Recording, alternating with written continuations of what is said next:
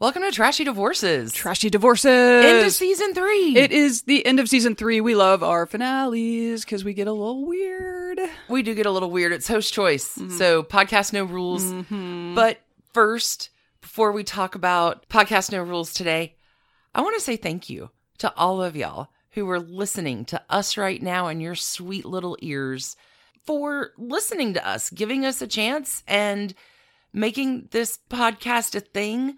We love you. We love the community that's building. We are so grateful that you invite us into your audio experience every single week and are humbled and grateful, and y'all rock. It's pretty great. It's really... Thank you. Yeah. Happy season 3 finale. And to you, dear listener. Leaving on a Jet Plane is our episode title this week. It's a good song by John Denver. Sure is. Some people think all kinds of other people wrote that song. Peter, Paul, and Mary, Cass Elliot. Not true. It's a John Denver song. Okay. Maybe an angel, maybe a devil. I had a hero crush this week on Podcast No Rules. Yeah, this one was hard for you. I had a great old time with the grand old party. Yeah, you did. Yeah, I did. It's a fun episode. Before we get into it, let's go ahead and give a shout out to our new patrons on Patreon. Yes, we love you so much. Thanks everybody so much. And I actually had somebody ask me this week, like, how do I get on Patreon? What is it? And I kind of explained it, but patreon.com/trashydivorces will take you to a page where you can look at and hear all about all of our extra content. And it's super fun. We had so many cool new patrons this week to join us. Who do you have in your magic mirror? I have, and with tremendous thanks for joining us there, Susan, Sylvia R., Maida, Liz C., Abby, Cynthia F., Jess G., Melissa F., Jennifer M., Crystal, Freya H., Tracy, Maureen S., Suzanne O., Kathleen R., Jacqueline G., and Jessica A.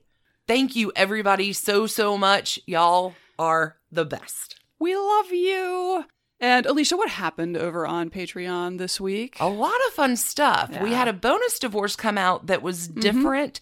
We had our friend Sarah come over, and she is researching a book about one of Atlanta's most famous sons, Asa Candler Jr. But this is the Candlers, the Coca-Cola money, big people, time yeah. Atlanta. Yeah.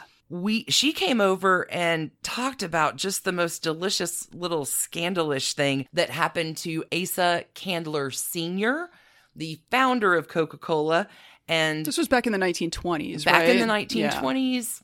Yeah. And the relationship he had as a widower with a fine lady named Anisima de Beauchelle. It was amazing. This was like this epic con that took the nation's tabloid press by storm story. And then disappeared as quickly. And like, we both lived in Atlanta a long time, and we're both history buffs, and we had never heard a word of this. It's Not a word. An incredible find that she has. So we kept this exclusive for our Patreon folks this week, but we'll open the link up for everyone to listen to. It's a great way. You can try out patreon.com/trashydivorces, and that episode will be there all access for you, along with some other free stuff that we put out for you to give us a test out over there.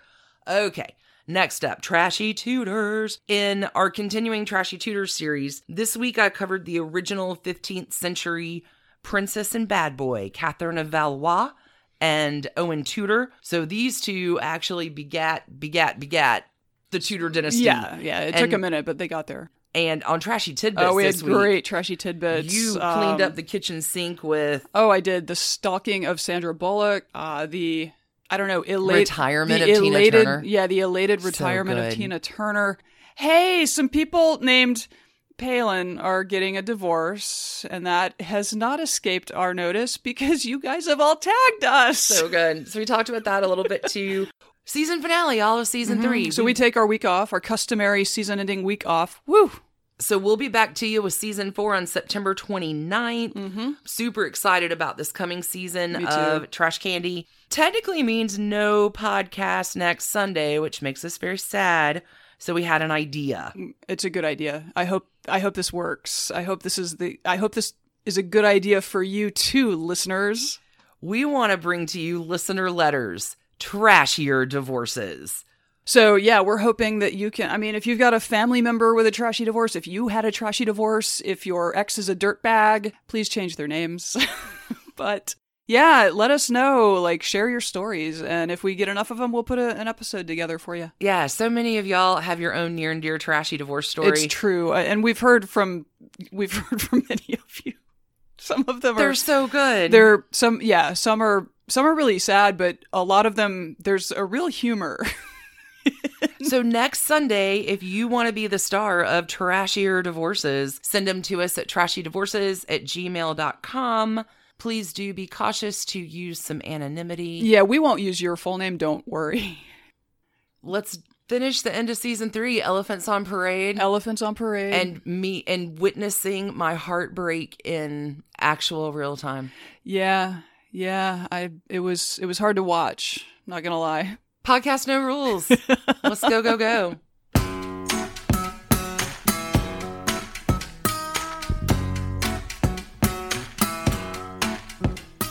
Oh, Stacy. Oh, Alicia. In anticipation of Trashy Politics coming this week, I think you got a little excited. And you're bringing us some Elephants on Parade. There's some Elephants on Parade. Look, it's host choice. You can do whatever you want. Podcast No Rules. We are living in interesting times, and I don't think I need to tell you that. I think you know that. I think you know that's a curse. I think I may even have used that curse on the podcast before on a political episode. Not sure. We are living in interesting times.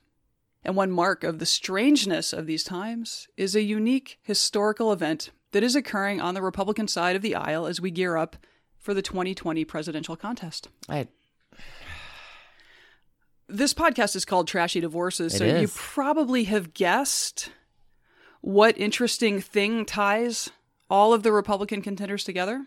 But you should bear in mind that the GOP has for decades now put an emphasis on family and stressed the need for policies that it says promote family values. We have, of course, covered such Republican family values crusaders as the serial adulterer, thrice-married Newt Gingrich, who continues to grift Americans of a conservative bent via frequent Fox News appearances. I don't think I'll ever be clean again after that episode. That was rough. We can question these policies and the hardline evangelical ideology that produced them, but we really can't argue with the results. Now, as the 2020 Republican primary field takes shape, we have a situation where, at the time of this recording, 100% of the candidates from the party of family values have been divorced. Are you serious? Yes. Completely across the... Yes.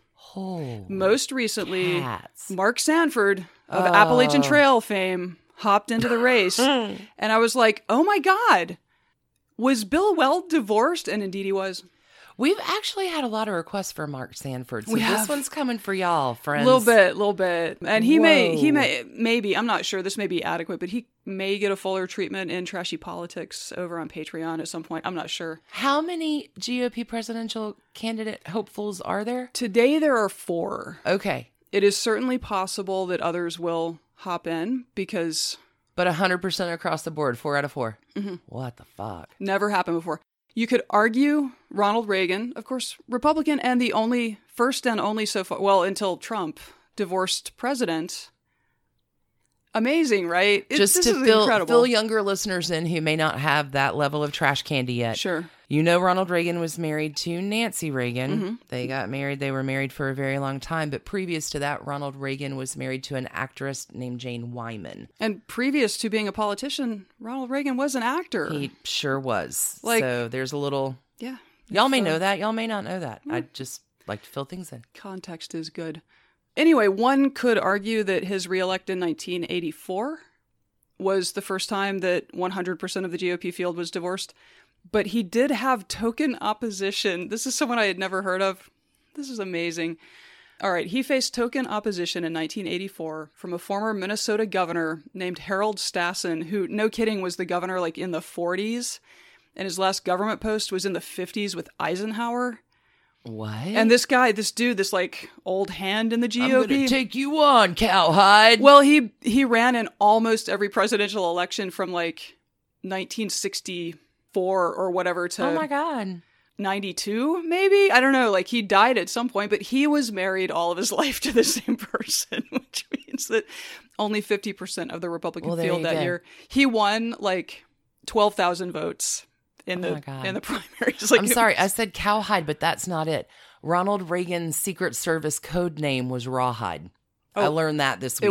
It wasn't Jelly Bean? Jelly Belly? Something like that? Rawhide. He was a big Jelly Bean fan. Oh, to be a child of the Reagan years, which I was. Solidarity, sister. So, here we are. Party of Family Values. 2020. Amazing. So, after several decades of decrying the state of the American family and attacking feminism and gay rights because they theoretically undermine patriarchal authority and not really theoretically, the GOP is exclusively fielding candidates with a failed marriage or two behind them. Perfect. As our good friend Aaron says, they value family so much they decide to have more than one. It was very funny. So this week I have decided to give a brief overview of all four This is amazeballs. current Republican presidential candidates. None of these are meant to be endorsements or non-endorsements. It's just sort of batting the weird ball of divorce around. Elephants on parade. Elephants Do it. on parade. Do Let's it. get into it. The incumbent, Donald Trump. So we covered the Donald and his mini-me, Don Jr., at the end of March in our season 2 opener, We did. Cats in the Cradle. Okay. I want to be like you. And you covered Senior, so let me know if this quick recap kind of catches Sure thing. Donald Trump married a Czech model named Ivana in 1977 and had 3 children with her. A decade or so into the marriage, he began what would become an extremely high-profile affair with a model named Marla Maples, with whom he had one out-of-wedlock daughter. So far, this story probably sounds very familiar to Southerners. 4 kids, 2 baby mamas. He divorced Ivana, married Marla in 1993, a few months after their daughter was born, because reportedly his mama and daddy were mad. That marriage lasted about 5.5 years before Donald toddled off to chase different models. In 2005, he married a Slovenian model named Melania, with whom he had 1 son the following year. Persistent rumor out of the capital has it that Melania now lives in Potomac, Maryland with her parents, whom she sponsored for citizenship under family reunion policies, and her son. She is still legally married to the Donald. That sounds about right. It's 99% on point. Let's not forget to mention that Marla Maples is a Georgia peach. She is. From our state. Also, you may want to rethink he and Melania have a son. I'm not sure if he's aware of that, but she is It has been a big week for a mother. Other than that, you are spot on. She does have a son together. Go. Okay. Number 2 in our lineup of candidates, the patrician, Bill Weld. Oh, Bill Weld. I actually love Bill Weld, but whatever.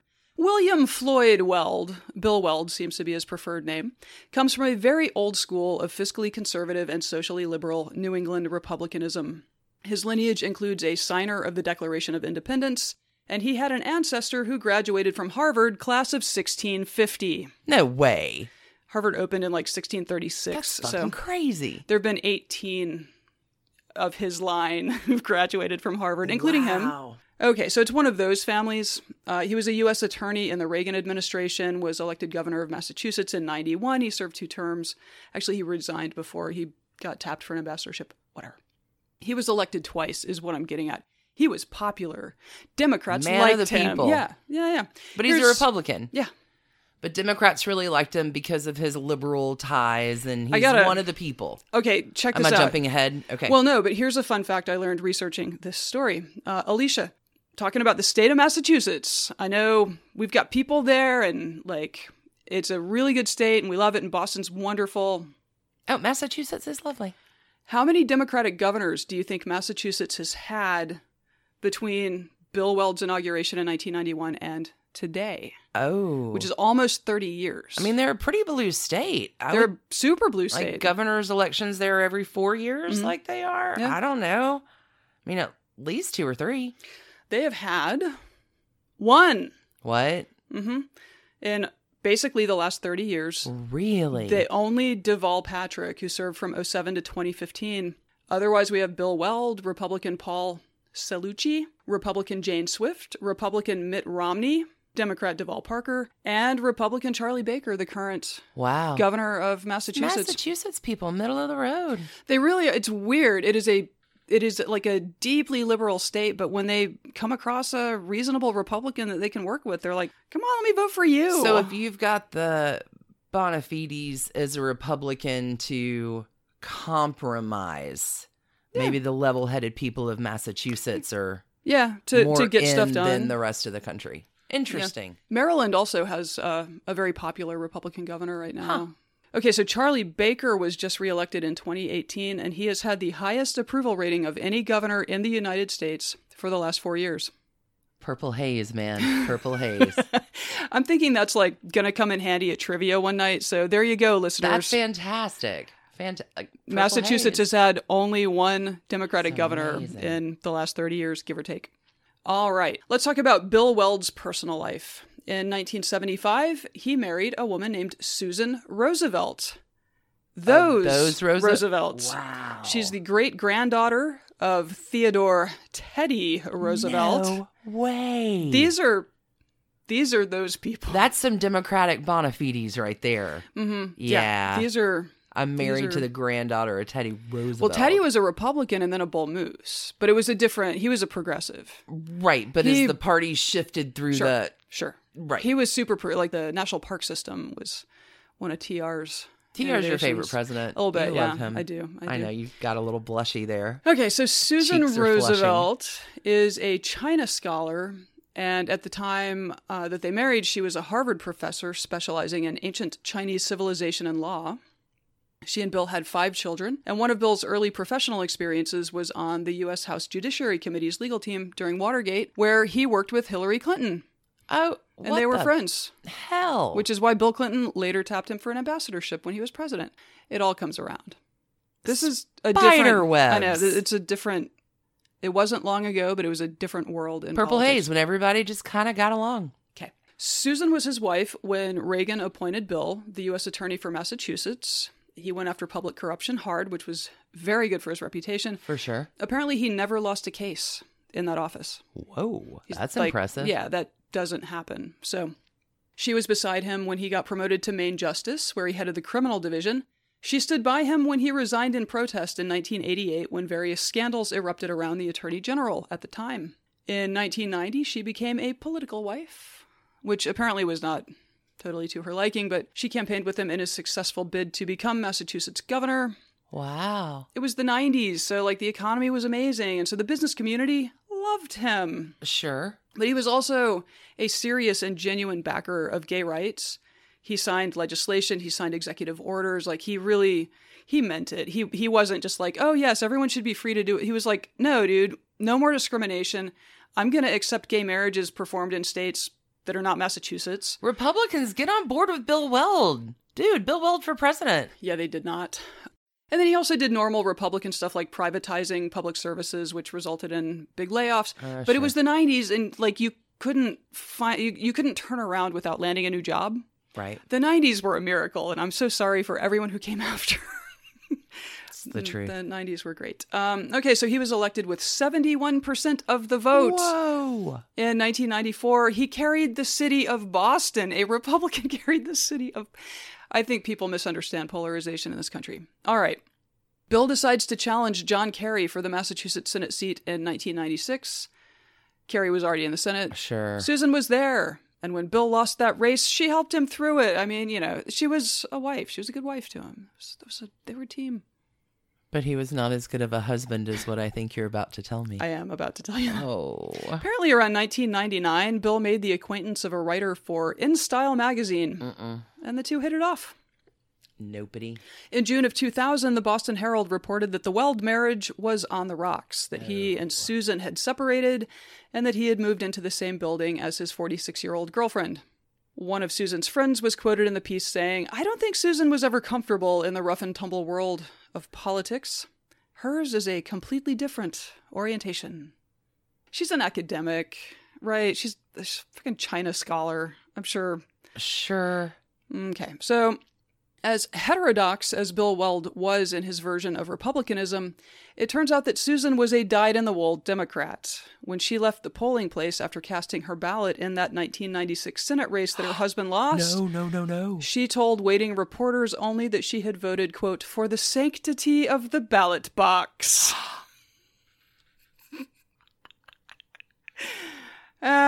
They were divorced in 2002, and Bill married his writer-girlfriend, Leslie Marshall, in 2003.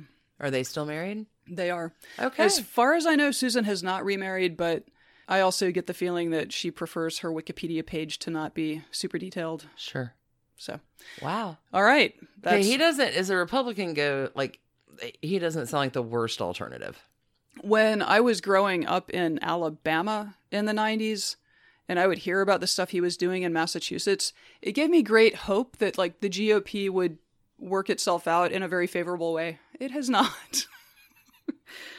It has not. It has not. Okay. Number 3. Next up. The insurgent. Oh. Joe Walsh. This is not... No. Not the guitarist from the Eagles. This is not that Joe Walsh. This guy was a one-term congressman who rode the Tea Party wave into Congress in 2010, turned into a conservative talk radio host after losing re-election to Tammy Duckworth, and has basically been race baiting ever since. Actually, really since 2010. Good times. It's like kind of what he's done in the public light. So he's one of those, like, Obama is a Muslim, Muslims have conquered Europe. One of those guys. He called Stevie Wonder, quote, another ungrateful black multimillionaire. What? When Stevie Wonder took a knee at a concert to protest police murdering black Americans. What a weirdo. You don't come down on Stevie Wonder. Joe Walsh did. The hell is wrong with you, Joe Walsh? Oh, that's a fair question. Just ahead of the 2016 election, when the emotions in the electorate were in no way running high, Joe Walsh tweeted out that if Trump lost, he'd be grabbing his musket. You in? He asked. Let's grab our muskets and go do something. Elephants on parade. Very calm fella. Fun fact about Joe Walsh.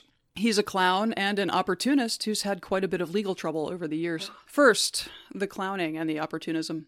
Joe Walsh first ran for Congress in 1996 against an incumbent Democrat named Sidney Yates. Yates was 87 years old at the time. He'd been in Congress since the founding of the country. A long time. Walsh decided to take a two-pronged approach to his campaign. First, I think he engineered some publicity event where he paid the doorman at Yates's building $1,000 for being the first person to spot the representative in his district. Anyway, out of touch. Dick. Gone Washington. Whatever. Okay. Second, Walsh, who was 34 at the time, wanted to make Yates's age an issue, so his campaign rented a hotel conference room, invited Walsh's supporters, brought in a big cake, and threw a birthday party for Yates, which they bragged about putting all 87 candles onto the cake. What a dick. Mm-hmm. Yeah. And the way that he positioned himself was also very interesting. It was a pretty liberal district. This Democrat had been in office, again, since the Stone Age. So old Joe tells reporters that he is no fan of that Newt Gingrich. He will disagree with him at the drop of a hat, whenever he feels like it. Gingrich was the Speaker of the House at the time, of course. And Joe continued, I'm not some right-wing conservative. I think I'm the kind of Republican who can win because I'm open and tolerant. He was pro-choice. He backed gun control measures. He campaigned on a bike that year, which may have been a comment on his opponent's age and lack of vigor, a call out to environmentalists, or perhaps he just had a suspended driver's license. Oh. Not really sure. We'll get to that in a minute, but the long and short of it is that most of what Joe Walsh 1996 and Joe Walsh 2010 have in common is a deep desire for the spotlight. And that's pretty much it. Wow. Yates beat Walsh 63 to 37%. Oh, good. I'm so glad that it turned out that way. Yeah. I thought all of his machinations were going to work. They do in the end. Okay. Well, and then they don't. They don't in the end. They do for a minute. Okay. So 2010, we've talked about this, big year for Republicans. Anyway, so by the time Joe Walsh finally got to Congress in the 2010 Tea Party wave, he was passing himself off as the farthest right-wing bomb thrower you could imagine. Dave Weigel, writing for Slate, called him, quote, the biggest media hound in the freshman class. And Walsh was saying on television in the immediate aftermath of the Great Recession, there shouldn't be any social safety net. This is crazy talk. Like, he was just one of those guys. He spent his tenure constantly accusing Obama of intentionally bankrupting the country. Yeah. It was a weird time. It was a weird time. When he ran for re-election against Tammy Duckworth in 2012, he said in a debate, sitting next to her, "I'm pro-life without exception. Understand, though, that when we talk about exceptions, we talk about rape, incest, health of the woman, life of a woman. Life of the woman is not an exception."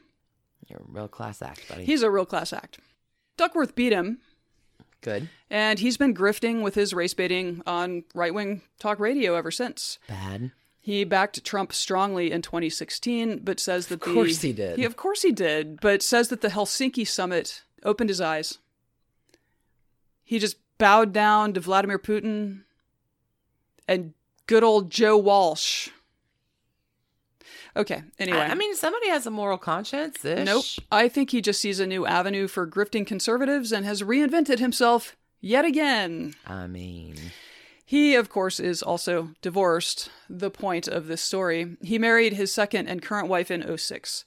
He married his first wife, Laura, in 1987. They had 3 kids together. So she was around for the bike years. And so much more. They divorced in 2004. It seems like their marriage included a lot of money problems while Joe figured out what he wanted to do with his life, including a period of his life post-college where he moved to New York and or L.A. His bio, surprisingly, is not that clear. To study acting at the Lee Strasberg Theater and Film Institute, where I know. And it turns out he grew up a few miles from Kathy Griffin, who's 1 year older than him, and they were probably there at the same time. Anyway. Can you do me a favor and just post-it note? Because I'm taking a larger implication to this. We have covered a numerous amount of political figures who have a first marriage where the wife supports their asses while they, quote unquote, find themselves, figure out what they're going to do. Gingrich. We've covered just a few of them, but there's a whole backside of them that just post-it note this for editing when we edit later. Remember, my first wife got me to where I was and let me find my fucking self. Yeah. Jesus Christ. Yes. Okay, so according to Laura's 2011 suit to collect more than $100,000 in unpaid child support for their 3 sons. Family values. During their marriage, Joe Walsh could not hold down a job. He worked as a temp, as a social worker, as a part-time history professor at a community college, at some financial services companies, role not disclosed. He'd been late enough on tax payments that there were state and federal tax liens. He'd been sued and lost several times for unpaid debts or withholding money that he owed. His driver's license had been suspended over and over again for various infractions, and he is only eligible to hold high-risk insurance in Illinois, which is a state program for, at-risk drivers. Oh, my God. And it's super expensive, too. I looked it up. It's wow. Okay. So, in April of 2012... Walsh announced with great fanfare that he and Laura had reached a settlement over the unpaid, I think it was $117,000 total or something. So they've come to some agreement. It's 2012. Laura notably did not speak to the press about the resolution, and she did not release her own statement on it. Joe released one for both of them. Well, wasn't that nice? It's great. So Joe was seeking re-election that year, and it was not a secret in Chicago that he was a deadbeat dad. In fact, the settlement agreement reportedly includes a clause where Laura acknowledges that he was never a deadbeat dad. Problem solved. Problem not solved, because not deadbeat dad Joe Walsh lost his seat in November. Oh. So January, he's out of a job. What do you think unemployed Joe Walsh did next, Alicia? Falls back on his acting skills.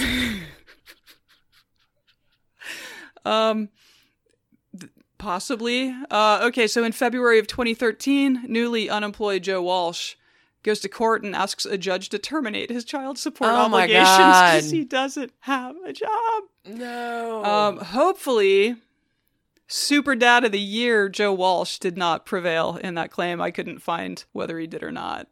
This guy. Family values, man. Welcome to today's GOP. So,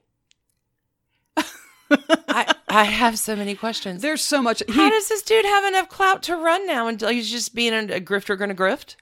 Okay, perfect. Just want to make sure I sum that up. Oh, he's met with Marine Le Pen from the National Front in France. Perfect. He's met with Modi from India. Like, he's weirdly tied in with the alt-right. He's not, to my mind, he's not like a notable alt-right figure, but he's really, grifter's gonna grift.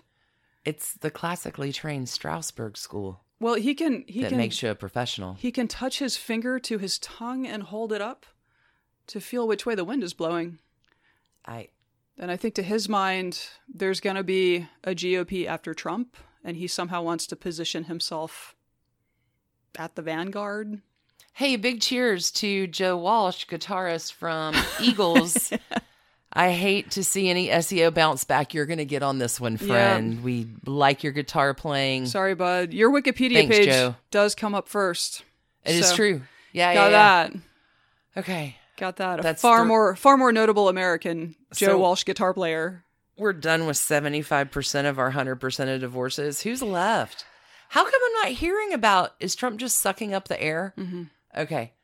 None of these guys have a shot. As of right now, 4 states, I believe, because primaries are controlled by the parties in the state. Sure. So 4 states have decided they're just not going to hold a presidential primary. That's democracy in action. It saves them a ton of money. It's not like any of these people really represent any threat of beating Trump in Utah. That's just not going to happen. What's funny, though, is like polling in Utah in particular, Trump always polls lower than you would think because apparently Mormons are shy about acknowledging that they like this complete son of a bitch. All right. Let's get to the last 25% block 25%. Who else is in this nonsense race? The disappointed Mark Sanford, former governor. Oh, I forgot that's where we started. Carolina. Jesus, all of that was so trashy before. I'd completely forgotten Mark Sanford. So let's be honest. I've been wanting to cover Mark Sanford since we had this harebrained idea for a podcast more than a year ago, and his jumping into the race this month was perfect timing. So if you are having trouble keeping all these philandering Republican wannabes apart, Mark Sanford is the hiking the Appalachian Trail guy. He's the former governor of South Carolina who lit up the political world back in 2009 when, well, let's just say that there's a header on his Wikipedia page that reads, "Disappearance and extramarital affair." Don't have that. Not recommended by Trashy Divorces. Yeah, that's proof you didn't live right, at least for a while. Okay, Mark Sanford was born and raised in Fort Lauderdale, Florida, so he is technically Florida man. Perfect. Before his family relocated to the 3,000-acre, and I apologize that this term is still widely and casually used in the South, but his family purchased the Coosaw Plantation. Sorry about that. A big coastal farm in South Carolina that I think also hosts events like weddings and I think it is a working farm. It's also an event space. A venue. Okay. It looks very pretty. I saw pictures online. South Carolina is a lovely country. It is. Really, South Carolina is a beautiful state. And Coosaw Plantation was once owned by E.F. Hutton, who was the one-time husband of Marjorie Merriweather Post, who we covered before. Spiderwebs. And legend has it that Hutton gifted Coosaw Plantation to a stockbroker friend who introduced them. So. What the hell? Yeah. So, Jenny Sanford. We live in a very, very tiny world, don't we? We really do. I mean, we think it's just the most colossal, hugest world ever, but it's a very tiny world. Okay, crazier though, Jenny Sanford, Mark Sanford's wife, was originally Jenny Sullivan, and she actually grew up about 20 minutes from where Joe Walsh grew up. They had this big Irish Catholic family. They're the same age. And again, Kathy Griffin was in between them. Holy cats. They're all they're all big Irish Catholic families. They're all 10 minutes away from each other. And they're all a year apart. That is crazy. Mm-hmm. So, spiderwebs indeed. There's your next pub question about the 6 degrees of separation between Joe Walsh, Mark Sanford's wife, and Kathy Griffin. Yeah, yeah. Boom. Luckily, Jenny remarried last year, so there's no risk of her running into Joe Walsh and being like, oh my gosh, we have so much in common.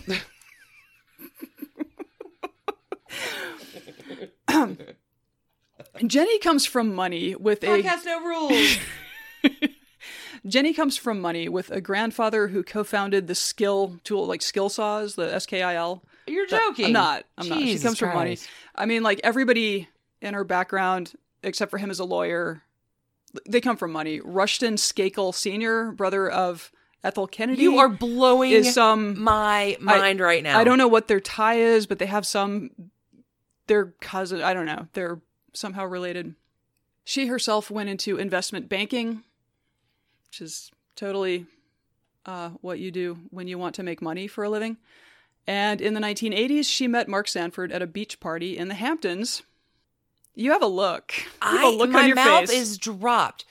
Okay, just back up 20 seconds. Sure. Rushton Skakel Jr. married Ethel Kennedy, who is a Kennedy sister. It was on his property in Connecticut. The murder of Martha Moxley happened. Like, this is nowhere on a Trashy Divorces episode bingo card have we ever been able to cross off Skillsaw, Roosevelt, Harvard class of 1651, Rushton Skakel, Purple fucking Haze. This is a podcast No Rules. You are blowing. I'm the Maxell dude right now. Yeah, just with the trash candy. Okay, I'm just gonna dark sunglasses, hair blown back. Yeah, this is amazing. All right, so again, they meet. She meets Mark Sanford at a beach party in the Hamptons. She said it was not love at first sight, but it was friendship at first sight. Okay, and the Hamptons is pretty. It'll do a number on you. They married in 1989, and when she was in the hospital following the delivery of their second of 4 children, Mark told her he was going to run for Congress. Okay. So I just gave birth to baby 2. Mm-hmm. And this is your new big idea? And there's a 15-month-old at home. Perfect. And now you're doing what? Okay. But she managed his campaign in 94 for Congress. He won. And it seems like plenty of people who knew the couple have always viewed her as the brains behind the operation. Really? Oh, yeah. But hey, I'm sure his 2020 race will go great. So in 2002, he won South Carolina's governor's race and became the 115th governor of the state, and eventually the best traveled as well. So he was in Congress for 6 years, I think. I kind of jumped ahead there, but he was reelected in 2006, which brings us to the heady days of June 2009, where reporters in South Carolina noticed that the governor had no events scheduled and there was no explanation for why no one had seen him for a couple days, and then 3 days, and then where in the world is Mark 4 Sanford? days. On June 22nd, Jim Davenport of the Associated Press wrote an article titled, "Governor Gone for Days. Staff Says He's Hiking," describing the state of confusion in Columbia, South Carolina. The lieutenant governor did not know where the governor was. Jenny Sanford said she had not spoken to him for several days. His spokesman finally announced that Sanford, whom he described as an avid outdoorsman, had gone hiking on the Appalachian Trail. The spokesman would not say where the governor had joined the 2,200-mile trail and whether anyone was hiking with him, only that he was expected back later in the week. The piece noted that certain very significant entities report only to the governor, like state law enforcement and the National Guard. The lieutenant governor said he had not been put in charge and did not know where the governor was and could not get an explanation. It was this weird mystery that just kind of percolated for several days. Was the governor okay? Had shenanigans happened? Had he been kidnapped? Like, he hadn't even called home for Father's Day. Yeah.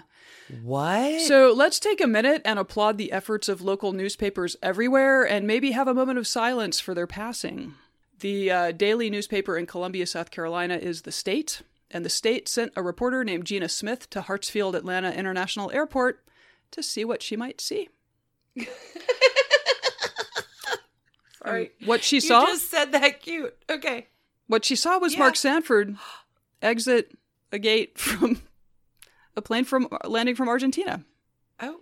Sanford, I'm just going to read parts of her article. Sanford, in a brief interview with The State in the nation's busiest airport, said he decided at the last minute to go to the South American country to recharge after a difficult legislative session in which he battled with lawmakers over how to spend federal stimulus money. Sanford said he had considered hiking the Appalachian Trail, an activity he has enjoyed since he was a high school student. But I said no. I wanted to do something exotic, Sanford said. It's a great city. I wonder what his trail name is. Now I'm like seriously curious. I wonder if we can find that out. But wait a minute. So he doesn't go hiking on the AT after all? No. He takes off to Argentina? He drove to... But he is the fucking governor and doesn't have enough like sense to call second in charge, third in charge, his wife, anybody, leave a Post-it note, be back gone fishing, be back in a week? He drove a state SUV to the airport in Columbia, South Carolina, and it was found, like, people found it, and we're like, oh, okay, the governor Are you a murder got victim? to the airport. Yeah, right? It was a mystery. Sanford said he had been to the city of, I guess, Buenos Aires. Like you do. Twice before, most recently about 1.5 years ago during a Commerce Department trip. Sanford said he was alone on the trip. He declined to give any additional details about what he did other than to say he drove along the coastline. Gina Smith. Oh, I bet he did. Gina Smith adds, trying to drive along the coast could frustrate a weekend visitor to Argentina. In Buenos Aires, the Avenida Costanera is the only coastal road, and it's less than 2 miles long. Reaching coastal resorts to the south requires a drive of nearly 4 hours on an inland highway with views of endless cattle ranches. To the north is a river delta of islands reached only by boat. I just heard a lot of words, but what it translated to in my mind is you're fucking in the city. Yeah, and just, he's lying. So, she asks why his staff thinks he went hiking on the Appalachian Trail, and he's like, I don't know. And then later he's like, in fairness to my staff, I told them I might go hiking on the Appalachian Trail before I boarded that plane. And he said he decided not to return via the Columbia airport to avoid the media. I don't know how this thing got blown out of proportion, Sanford said. So Gina Smith... You're the governor of a state. You can't just take the fuck off without... Oh, no. Your spouse or your office staff or your secretary. Your security team. Or like your coffee guy. Yeah. Like say something to someone. Yeah. Like, yeah. Have a nervous breakdown. That's fine. Take off. Answer your fucking cell phone. Oh, send a text. So, Gina Smith, you did amazing work, and we are so proud of you. Good job, and Gina. Hope that everything is great in your life a decade on. This really was incredible. So, with his whereabouts now known and his return to Columbia imminent, it was suddenly clear that the jig was up. Mark Sanford called a press conference for later that day, where he admitted to having an affair with an Argentinian woman who was later identified as Maria Belén Chapur. He had lengthy interviews over the next several days that were genuinely hard to watch. He said that he had crossed lines with other women during his marriage, but this was something different entirely. Quote, "This was a whole lot more than a simple affair," he said. "This was a love story, a forbidden one, a tragic one, but a love story at the end of the day." Then some emails between them were published, and it was really clear that this was love. This was not just some kind of fling. I fooled around and fell in love. Yeah.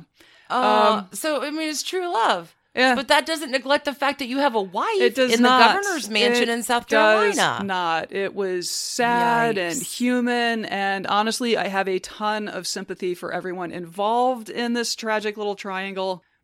Jenny Sanford, it turns out, had known about the affair for several months at this point. She had seen a letter that he'd written. She had confronted him about it. They had gone to marriage counseling.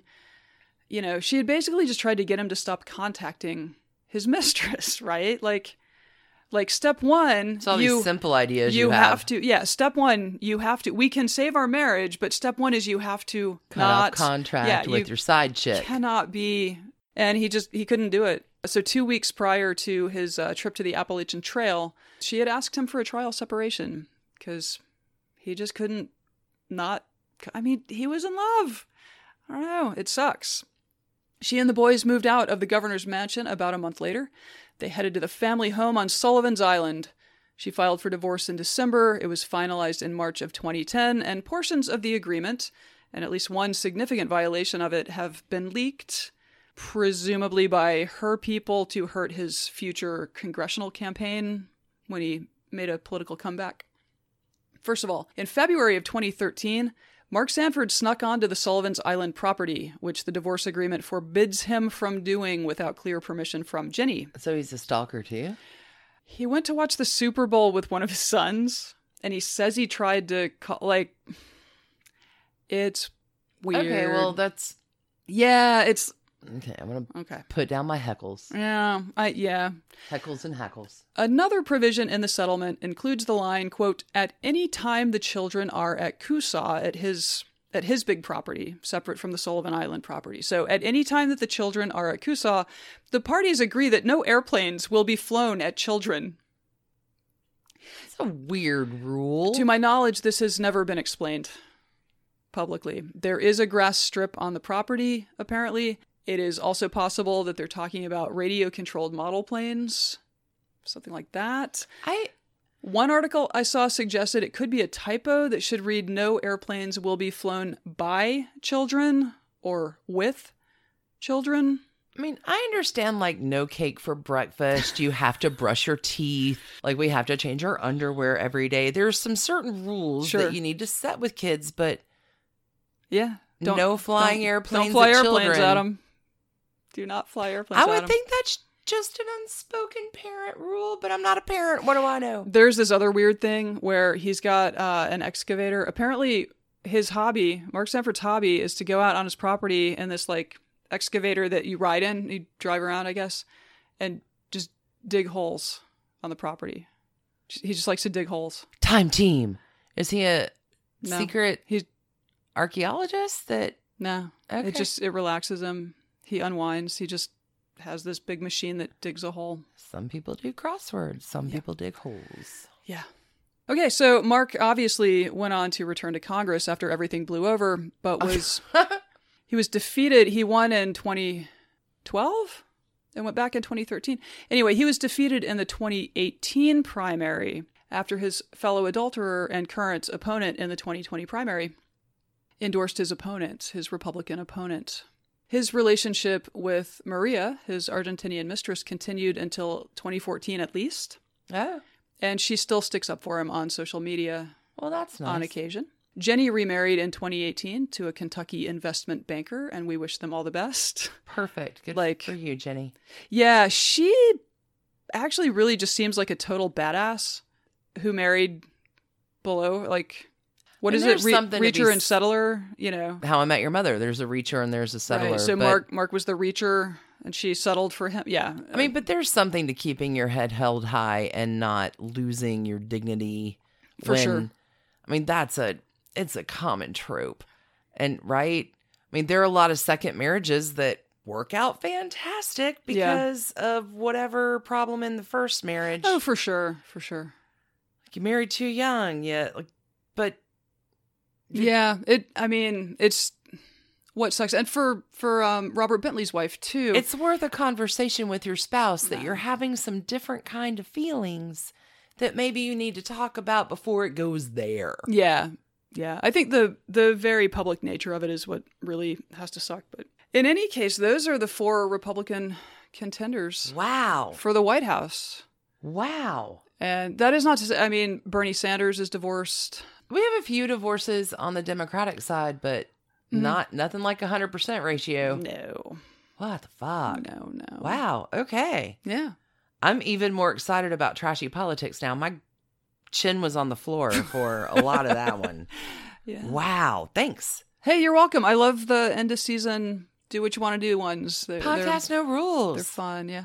All right. So should we take a break? Let's take a break or not take a break. I don't know. It's Podcast No Rules. So, Alicia, you've been a little Rocky Mountain High this week. So Rocky Mountain High. I love him. I love John Denver. I know you do.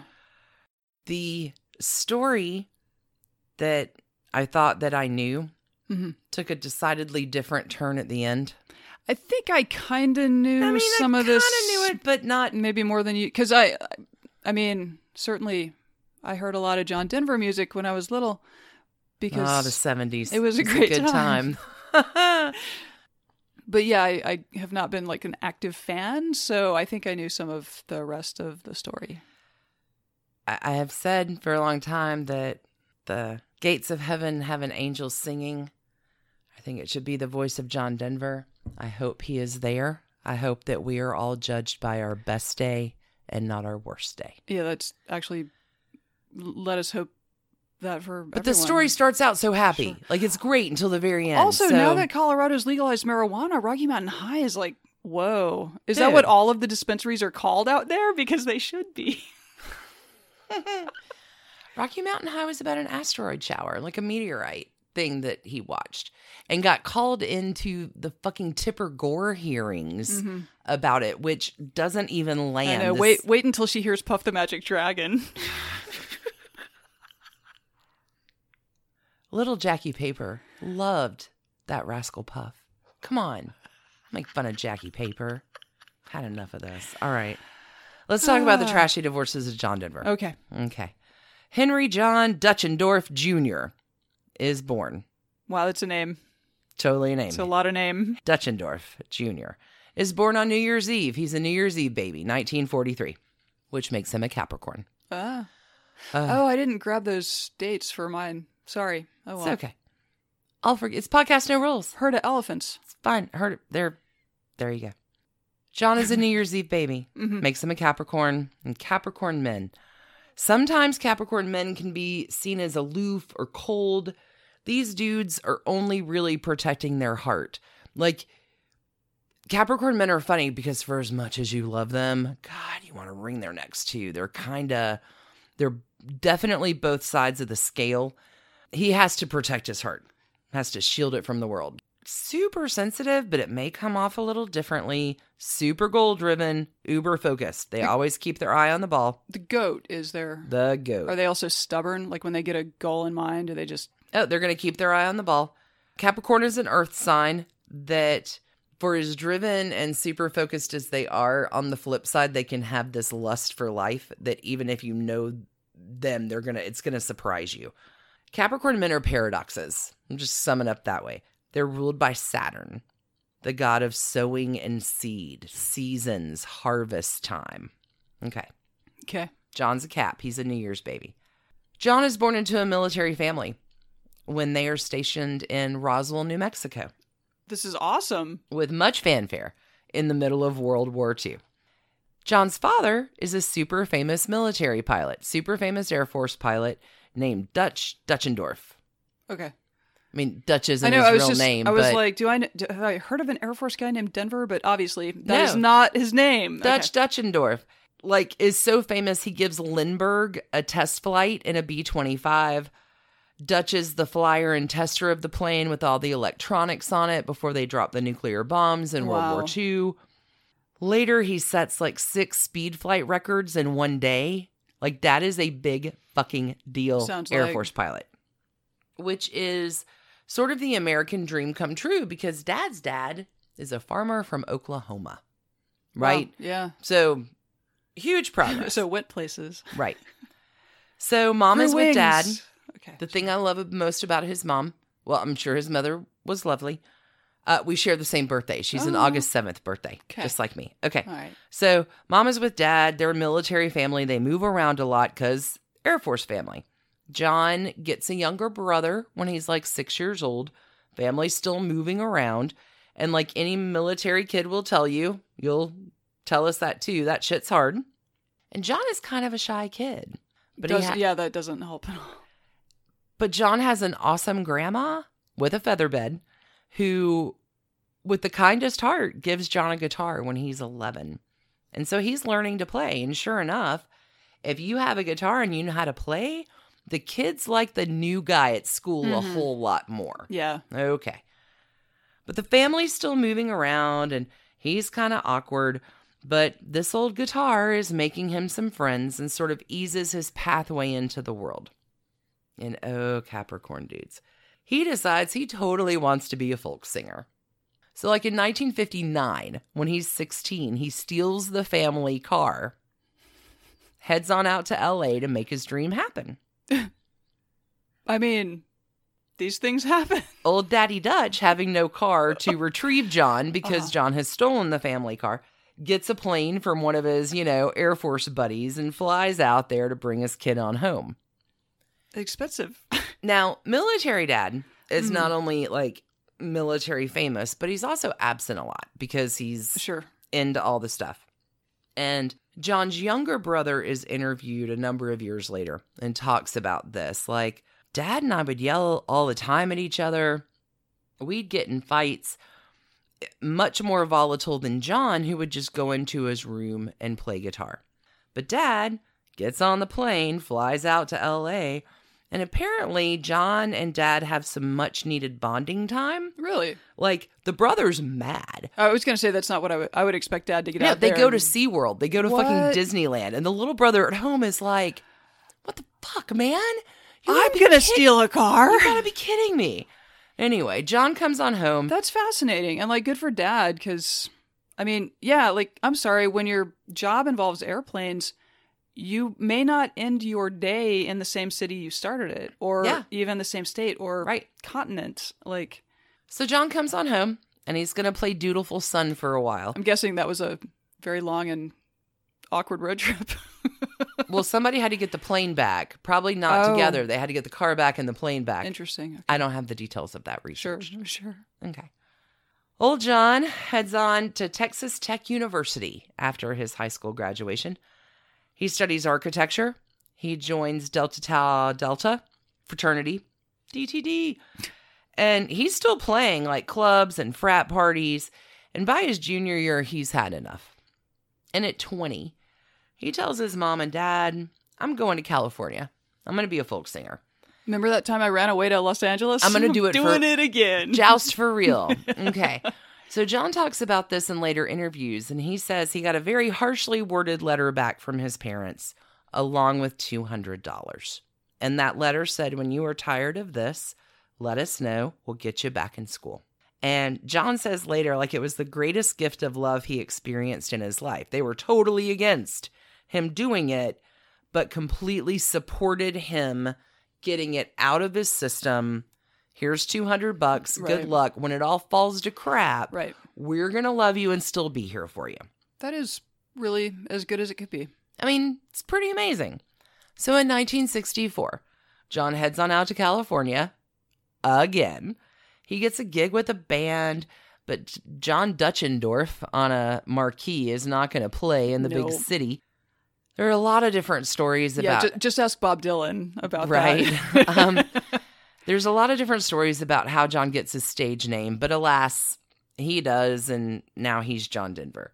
So here's this naive, innocent kid bumbling along in the big city, but he's so fucking genuine and earnest and like, golly gee shucks. Right. And super musically talented.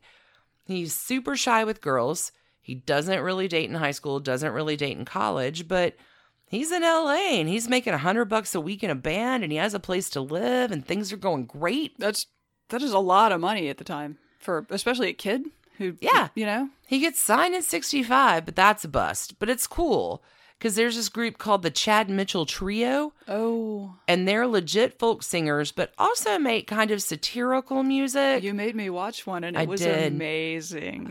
It was so modern. Like, I seriously would have believed it was something done today in period costumes and artificially black and white. And KKK, your friendly neighborhood KKK. Liberal, your friendly neighborhood liberal. The KKK had reinvented itself around that time, apparently, or that was the marketing pitch for it. So wrong, but he doesn't have the gig yet. Hold on one second. We're getting there. Okay. So the Chad Mitchell Trio, like, they're legit folk singers, but they play kind of punny music. If I have any friends out there who like Jonathan Colton, Paul and Storm, those kind of satirical, very musically talented, but kind of have a... Sure. The one I watched was like a barbershop trio approach. Obviously they can all play instruments too, but that was just vocals. So Capitol Steps, I think, might be another thing in that vein. There you go. So legit folk singers, but play the satirical music that target politicians and religious leaders and the like the KKK. And the Chad Mitchell Trio needs a new lead singer. And they have 200 audition tapes that come in. But John heads on off to New York to audition. He gets the gig. And so now Naive Military Kid is touring the country, playing college campuses with this liberal, humorous folk music band. And his eyes are now kind of opening to maybe exactly how much he still has to learn. But all that learning and everything he does in his life will never kind of diminish his earnestness and childlike wonder at the world. So off the Mitchell Trio goes. They drop the Chad part because Chad's no longer, but contractually they keep the name. Sure. And one day in the spring of 1966, they head to Gustavus Adolphus University in St. Peter. I know someone who went there. Did I say it right? Close. Yeah, you come for the divorces, you stay for the pronunciation. Yes, you do. Okay. So the Mitchell Trio goes there in the spring of 66 to play a gig. And in the audience, John sees a dark-haired, lovely young co-ed, Anne-Marie Martel. Anne-Marie. What happens? Is born on September 6th, 1946. She is a Virgo baby. Again, Virgos are organizers of the world. They are particular. They're perfectionists. But they're also earth signs. So you've got Capricorn Earth, Virgo Earth. They're a very good match astrologically, but don't forget about nostrology. Sure. Buried alive. Buried alive. There we you go. I was like, what is Earth and Earth? Buried alive. Yep. People are going to be happy when we launch the Nostrology cookbook. Okay. So Annie has 2 sisters and a brother. Her dad is a tavern owner. He owns a private bottle club on the banks of the Minnesota River called the Holiday House. He owns this place for like 38 years. And all of the family works there at some point in their life. Annie's such a nice girl. She's just so nice. She's tied down with a lot of information, but you see her in interviews and she's so nice. Okay. Young love. So the Mitchell Trio plays.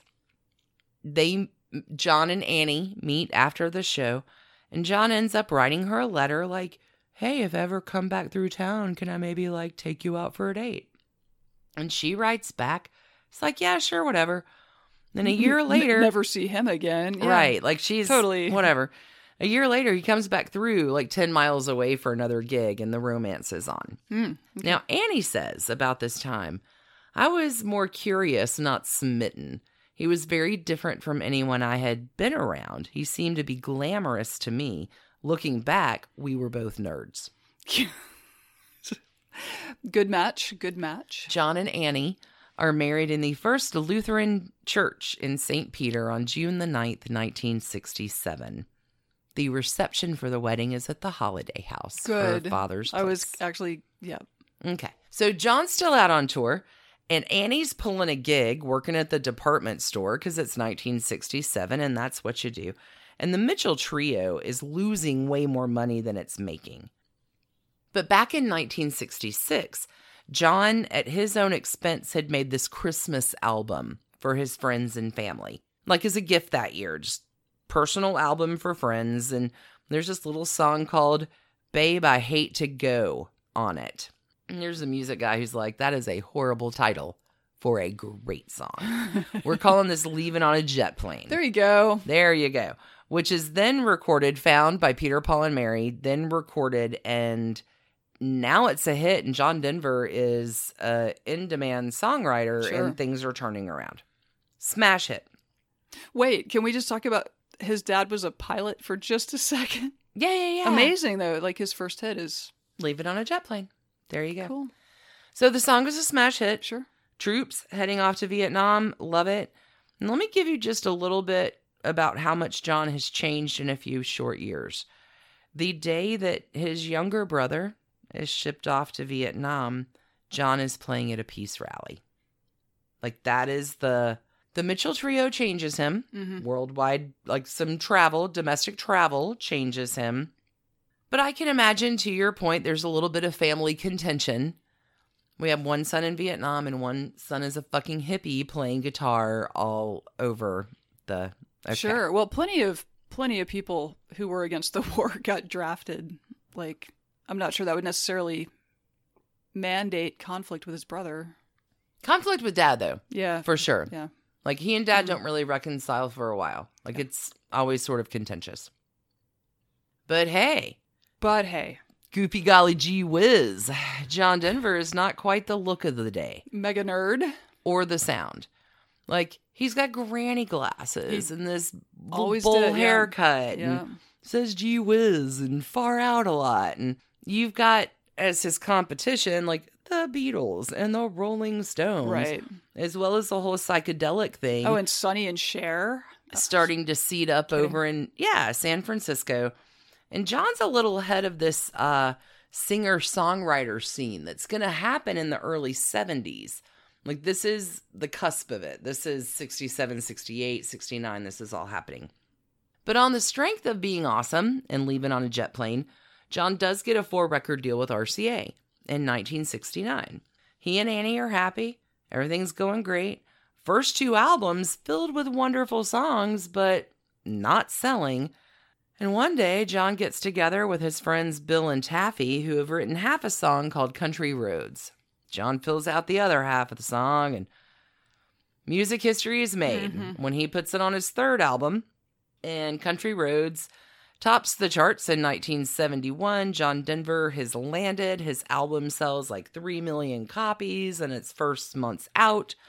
Song hits number 2 on the charts. Meteoric ride starts here, and probably the downfall of the marriage, too. Interesting. Okay. Success is not the problem. Right. Fame is. There you go. So, John and Annie have found some land out in Aspen, Colorado, which is, at that time, like we think of it now as very hoity-toity. At the time, it was sort of a Wild West place. It's an old mining town. And in Aspen at the time, you have all kinds of people coming together and making this really, like, far-out community.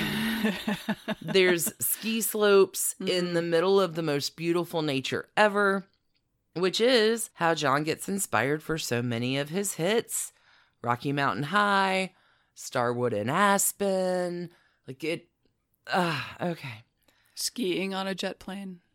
John and Annie build a beautiful home, and this is where John comes to rest and relax, which there isn't a lot of because dude's on fire. Right. Now, here's the thing. The public love John Denver. He is on camera, he presents this just kind of super chill, far out goofiness, and I sing to the mountains, and fans love him. But the press of the day and other rock musicians are like, what the fuck, dude? You wear granny glasses. Like, what? And his manager is like, hey, I think TV may be the place for you. So let's go ahead and see how you do. Like, you're going to be a big star, kid, but it may not be in the conventional way. And the BBC sets him up for a 6-episode special. It's like 6-episode variety hour thing, which, oh my God, has costumes and skits and all kinds of craziness. So they are trying to directly compete with like Sonny and Cher. Oh, absolutely. Okay, interesting. For sure. But it's the BBC. Right. They're not doing this in America. It's the BBC, and they're like, its ratings, great. Yeah. If not, it's still good. It's the BBC. Put this American nerd on TV and see what happens. Right? Yeah. They aren't quite as ratings obsessed, or in 1971 or 2, not quite as ratings obsessed as America is. And the show turns out to be a fucking hit. So now America's like, oh yeah. Also on the show is when he develops his little, it's far out catchphrase. Far out, man. Okay. By 1973, he's on television specials. His greatest hits album comes out in 73 too. It sells 10 million copies in 6 months. 10 million. It doesn't even make sense. He is living all of the dreams. And he's like 4 years into his career, though, at this point? 9. He started in 64 is when he first landed in LA. Okay. Like, he's worked hard. No, I get it. I just, like, I feel like Elton John also put out, like, Elton John's greatest hits also came out, like, 5 years into his being famous. That's what, like, early on, I feel like maybe it still happens. I don't know. But if you get picked up and get noticed, everything you've done in your... You suddenly have a lot of hits. That's very quickly. He's living all of his dreams. Annie's at home. tending hearth and home and lonely. And like, I'm not sure if this is kind of what I signed up for. And they're fighting a lot. Have they had any babies? No, he's sterile. Oh. They want kids and he can't have kids. Oh, poor guy. And poor her. And poor her. So it looks like it's hitting the rocks. And like by 1974, they're thinking about separating and they have a fight one day. And come to some sort of, I'm paraphrasing from listening to 12 interviews of both of them talk about this, but they have a fight one day and kind of get it resolved enough. And John's like, hey, I'm going to go out and ski. And she's like, okay, whatever. He comes back 30 minutes later having written Annie's song. I mean, night in a forest and mountain and springtime and walk in the rain. And if there's a truer song ever written about love, I would love to know it. It's a beautiful song. Fill up my senses. Aw. Okay, so John Denver's talking about it. Like he goes to ski just to burn off steam. Oh, sure. Just to burn off steam. And he's on the ski lift. No, and then Big Magic hits. Big Magic is probably high. I don't know. But he's on the ski lift. And he's like super aware of all the images. And he's seeing the snow and the mountains and the view and the people and the blah, blah, blah. And this is what he says that, okay, I haven't cried in a long time. He says, all of the pictures merged. And then what I was left with was Annie. That song was the embodiment of all the love I felt at the time. Annie, on the opposite hand, says, I've heard it in elevators. My daughter played it at her wedding. People carry that song with them. It is a beautiful gift. Annie's song, Naturally, is a hit, and the rise just keeps getting higher and higher from there. And like John Denver is really good for a weary and tired America. Watergate, and the Vietnam War, and gas shortages, and the civil rights. John Denver is the balm that soothes my soul, and I can imagine that was true in 1975 as well. Okay. Fans love him. The press does not. He is knocked around for his image. He actually ends up winning because he's having a little success on the country music charts. But the country music people are pissed because he's not from Nashville. He's not one of them. But he gets nominated for Entertainer of the Year at the CMAs in 1975, which is like the biggest fucking deal award they have. Yeah, for sure. This is rotten.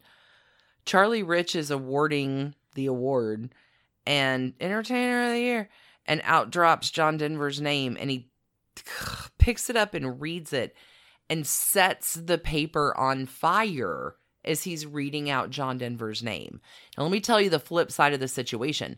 John Denver's on tour in Australia. He's only piped in via satellite. So he doesn't see any of this happening. He's like, golly gee shucks, I can't believe I just won Entertainer of the Year award. While Nashville's literally setting him on fire. Yikes. It was a crass thing to do. Yeah. All of this is a take on his ego, as you can imagine, and it sucks. And John, even as a shy kid, would go into his room and play guitar. Like, he definitely has periods of depression. But he's also playing to 20,000 people a night. And he says, hey, after you make love to 20,000 people a night, you don't go home alone. So, definitely some cheating happening. He is blown away by the girls and the trappings of fame. I'm sure. And Annie is not real happy. But, right, we have Annie's song. They're about to split again.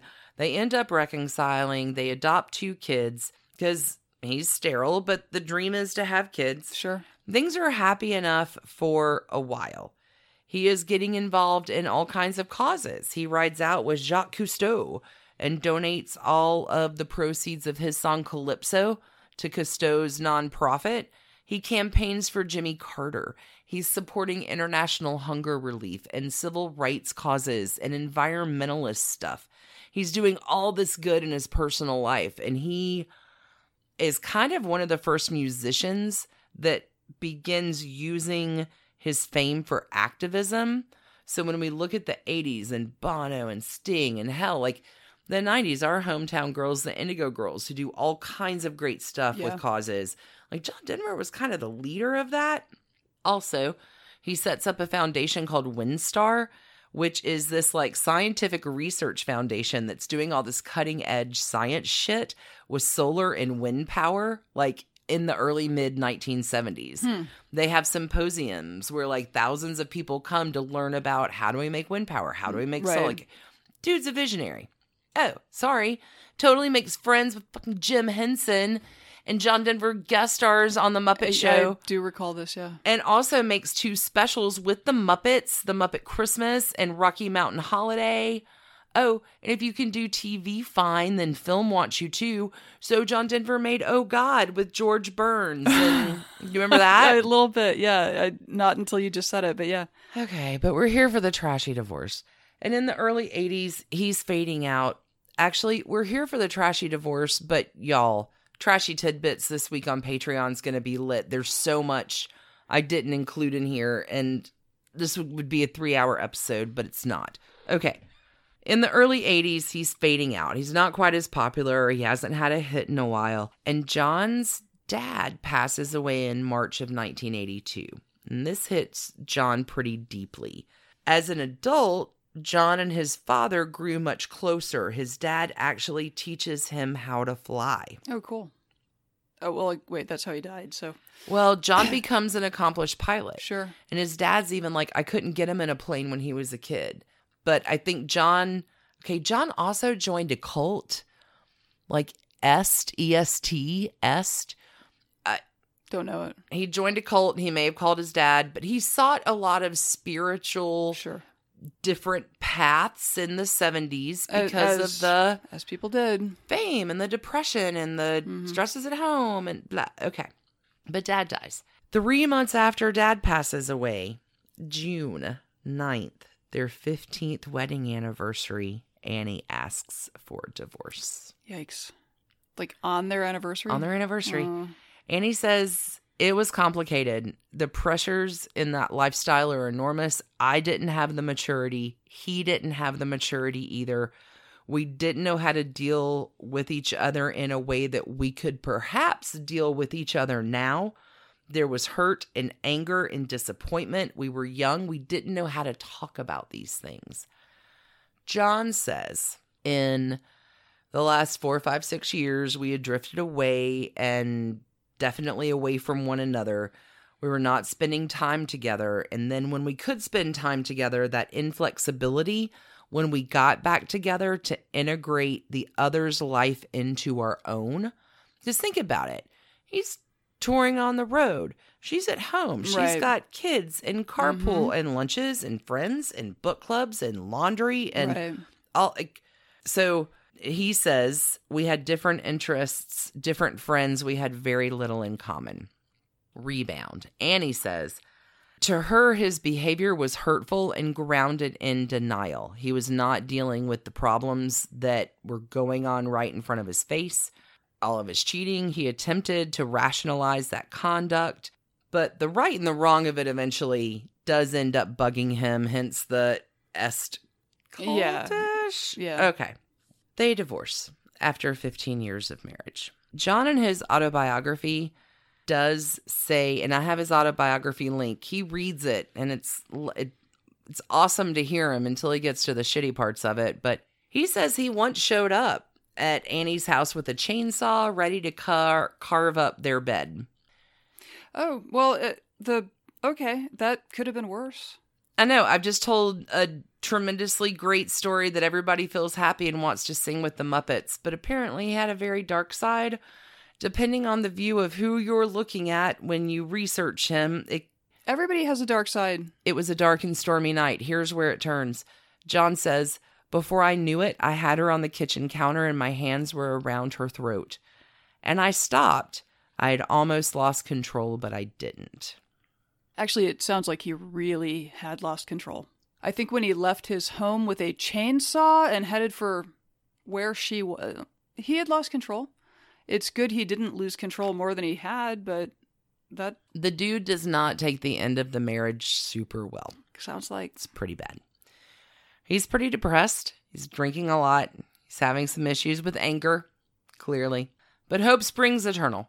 John falls in love again with an Australian actress-musician named Cassandra Delaney. They get married in August of 1988 after dating like 2.5 years. She settles right on into his Aspen home. And what? Here comes a miracle baby. Really? That they said that he could never have in May of 1989. Is she significantly younger than he is? 20 years difference between these two. Okay. Well, good for him. This is where it gets bad. So the Band-Aid of John Denver being a far-out guy is about to get ripped off. I have added in the link where Cassandra tells her story from the March 1996 issue of the Australian Woman's Weekly, where she is apparently no longer willing to cover up what he is like to protect his image. She tells of bullying, threats, jealousy, and heavy drinking that destroyed them, and of the dramatic $3.3 million custody fight for their child. She brands him a control freak. Cassie wistfully relives her early days with John. I was falling in love with a spiritual man who was on the same path as me, someone who had a good heart. We had some good years together, but I should have seen the signs of how he treated everyone else. John had no friends and constantly upset his staff. Most of his secretaries were often in tears and constantly leaving. He plays at the character John Denver, but there's another person there, and that's who John always was and really is. As the relationship falls apart, Cassie doesn't have any idea what to do. She felt it would be disloyal to confide in anybody about their problems, so she remains silent. Quote, I went into shock and I think I was in denial for a long time. I wanted to make it work and I didn't want anybody to know that I felt that I'd made a mistake. That seems like a very normal response. And like other women, I thought I could change my man through love and compassion.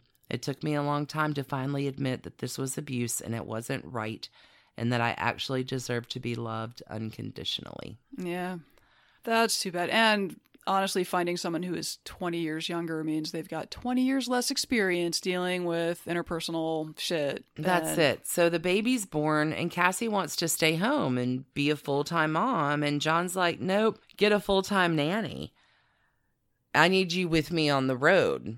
So, I'm sorry. Let me mention Cassie, born January 7th. She is a Capricorn baby as well. So he has moved from a double Earth buried alive to a double Earth buried alive with his own sign. Great. Mm-hmm. Okay, Cassie says, I took care of him on the road. When our daughter came along, he lost control of me and saw me sharing my love with her. I think when a man and a woman have a child, if the man is not mature enough, and that's crazy because John's over 50, the relationship can fall apart. John became jealous. Nothing I did was right. Well, this sounds horrible. It's horrible. John demands a divorce without any prior discussion. Cassie says, he just made up his mind one day and said, I want a divorce and I don't want you in my house. Oh my God. So she and the kid moved to the guest house. Mm-hmm. Cassie says, once he decided that it didn't work for him anymore, he could not go back on that decision because his ego took over. He didn't have the compassion to say, we need to find a way to make this work. He wasn't willing to do that, which was extremely disappointing because I wanted to make it work. He puts in a restraining order against Cassie, saying she's a threat. Wow, I knew about the violence with his first wife. I did not know that this guy's just an asshole toward the end there, wasn't he? Yeah. So this is the... okay. Sorry to burst your bubble as somebody it's so bad. Genuinely care about. The last thing, this is so cruel. He demanded that I get a lawyer, and I had no other choice because he threatened that he was going to take my daughter away from me and watch me, quote, walk away and crumble to the ground with nothing. Those were his words, and he threatened us with them constantly. He's a very, very bitter man and an angry man. Wow. Was he just so bad at interpersonal stuff that ultimately, at the end, he just had paid staff because he could trust the paycheck to... Well, you're looking at a dude who has some pretty significant problems. This is the last bit from this piece. Cassie recalls John's nightly drinking sessions. If you're getting drunk every night, there's got to be a problem. She says, I don't think anybody's ever said no to John. He became a star, a really big star quite early on, before he really matured as a man.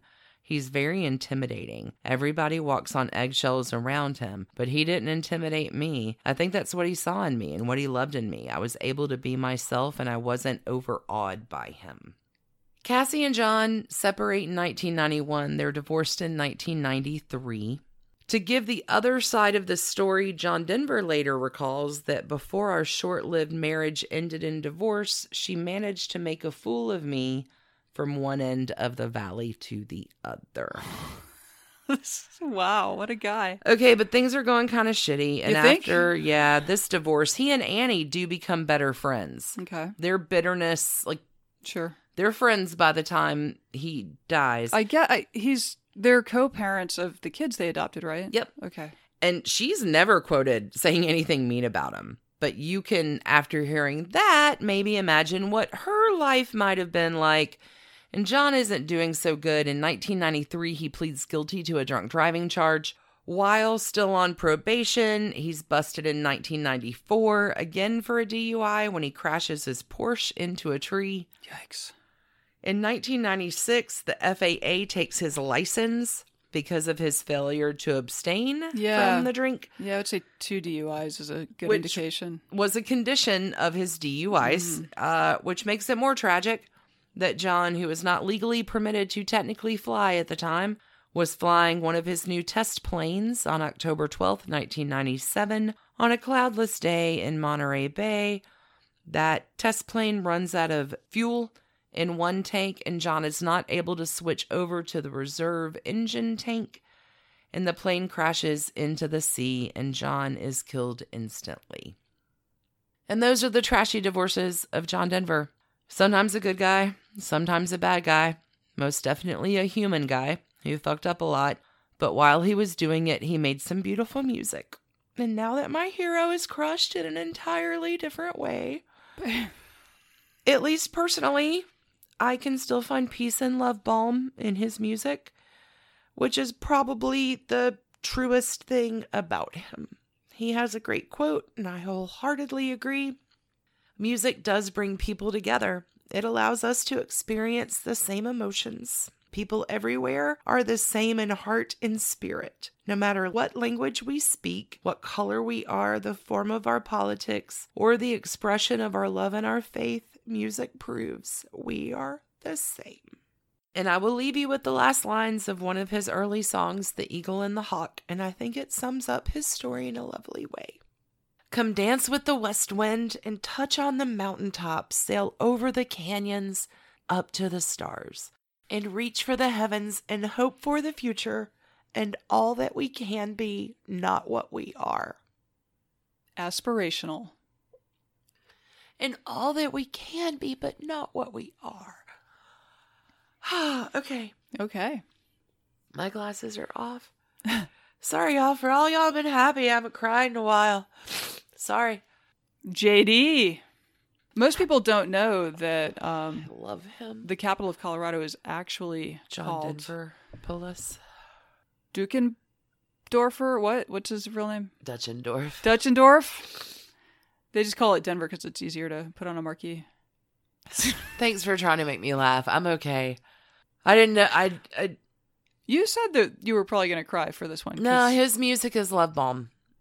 And all that we can be, but not what we are. Yeah. I think his message is still important.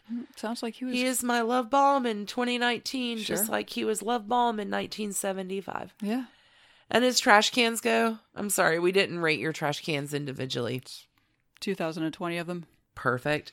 As trash cans go, I want to give John Denver a whole bunch of them, like a mountain full of trash cans. Sure. But they're all recyclable and decompose and turn into trees and lakes and fish and eagles. That's compostable trash cans. A whole mountain full of trash cans that compost into beautiful recyclable nature. Welcome to our comedy podcast.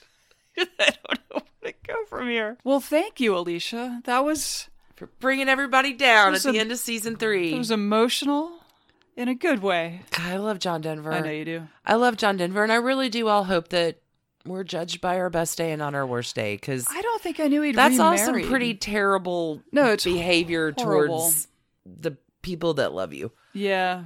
Yeah. But welcome to Trashy Divorces. There you go. I didn't gloss that one over at all. Thanks, everybody, for tuning in. Yeah. Think you can top that? Don't forget to send us your Trashy Divorces for our Bridge Over Trashy Divorces season break next week. Yep. We will come back with season 4 to you on September 29th. And oh, it's a good one. Oh, okay. I'm going to look to the future. Okay. Not to the past. Look to the future. Yeah. Season 4 coming back at you September 29th. Yep. Send your Trashy Divorces to trashydivorces@gmail.com. We've received several because we put a call out on Patreon, and they are amazing. So no pressure. I mean, I don't say that to pressure you because every amazing story is amazing in its own way. So we can't wait to hear yours. We can't wait to hear your Trashy Divorce. Yeah. In the meantime, until we talk to you again with the launch of season 4, keep it trashy. Keep it trashy. Cheers, everybody. Bye. Bye. And thanks to you for listening. Trashy Divorces is a Hemlock Creatives production, created and produced right here in Atlanta, Georgia by us, Stacy and Alicia, with a little research and writing help from the brilliant Melissa O. Our art is by Sydney V. Smith. That's Sydney V. Smith at carbonmade.com. And our music is used with permission of Ratsy. Check her out at Ratsy's store on Instagram, and definitely drop into Ratsy's store anytime you're in Oberlin, Ohio. You can contact us at trashydivorces@gmail.com or find us on the World Wide Web at trashydivorces.com. If you need more trash candy in your life, our Patreon community includes some of the very best humans around and thousands of hours of bonus content at every level of support. Join the fun at patreon.com/trashydivorces. Interested in some Trashy Divorces swag? Check out our merch shop and Trash Panda Enthusiasm Society at bit.ly/trashygear. Want to advertise with us? Reach out to sales@advertisecast.com for more information. And last but not least, come play with us on social media. I keep most of our Trashy Divorces Instagram hopping. Stacy and I share it up over on Facebook, including our Trashy Divorces podcast discussion group. Come join us over there, and thanks again, everybody, for listening. Keep it trashy, y'all.